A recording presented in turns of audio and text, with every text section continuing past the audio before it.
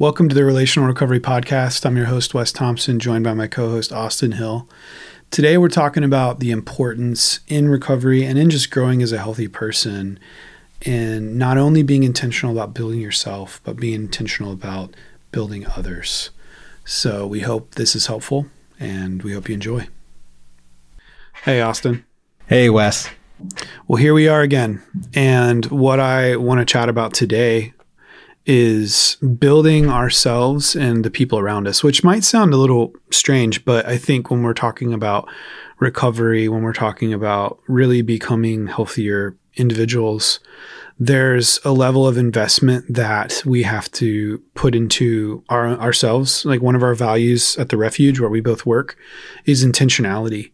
And we're not going to get healthier without being intentional, right? We've got to put in the work, and we've got to fight for that. We've got to really embrace that and engage that. We can't, it's not just going to come, problems, don't age well. Conflict doesn't, fix itself.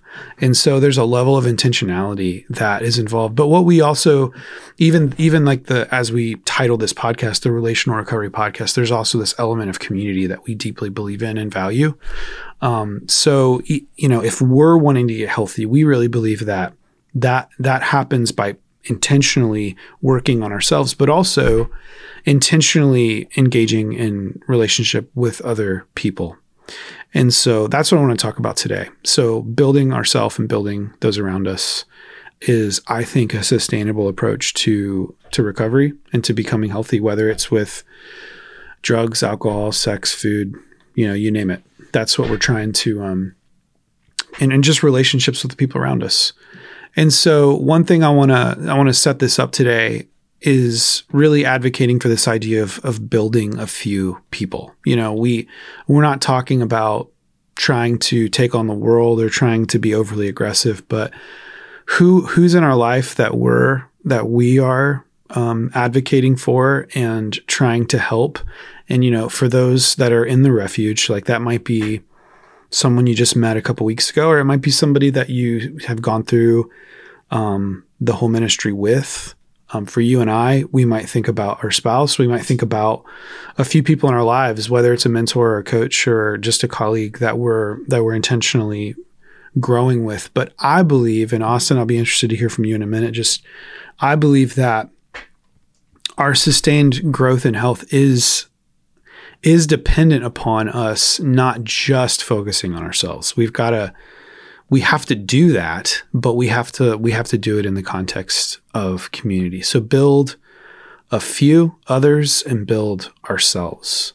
And so in recovery, we have to be intentional about our own growth, and we have to be intentional about helping a select few along as well. And so any thoughts on that before we talk about what it looks like to really do that in community? I think it speaks to the dependence that we need for each other. And it also speaks to the reality that we are porous in how we improve. So if I improve and I'm doing it in a healthy way, naturally the people around me have the opportunity to improve also. And so, because if you work on yourself and you're challenged by it, you're going to naturally be affecting the people around you. So it is that push and pull that you're talking about, where we can't be 100% focused on ourselves and our own growth and just ignore everyone else. It's that, the shared growth that I think highlights why God made us to need each other and to be in community on purpose. Yeah. We can work really hard on improving ourselves, but if we ignore others, we're really not getting that much healthier. We're just being self-centered. Or in the inverse of the exaggerated other end is, I'm only going to focus on other people, and then I don't take care of myself. And then the whole purpose of me helping, my desire to help other people, just kind of goes away because I'm not healthy. Yeah. Yeah. There has to be both. I think it reinforces, I think, a dysfunction if we do one and not the other. So I think you bring up a good point there. Thanks for listening to this episode of the Relational Recovery Podcast. We'll be back tomorrow with part 3 in our conversation. We'll see you then.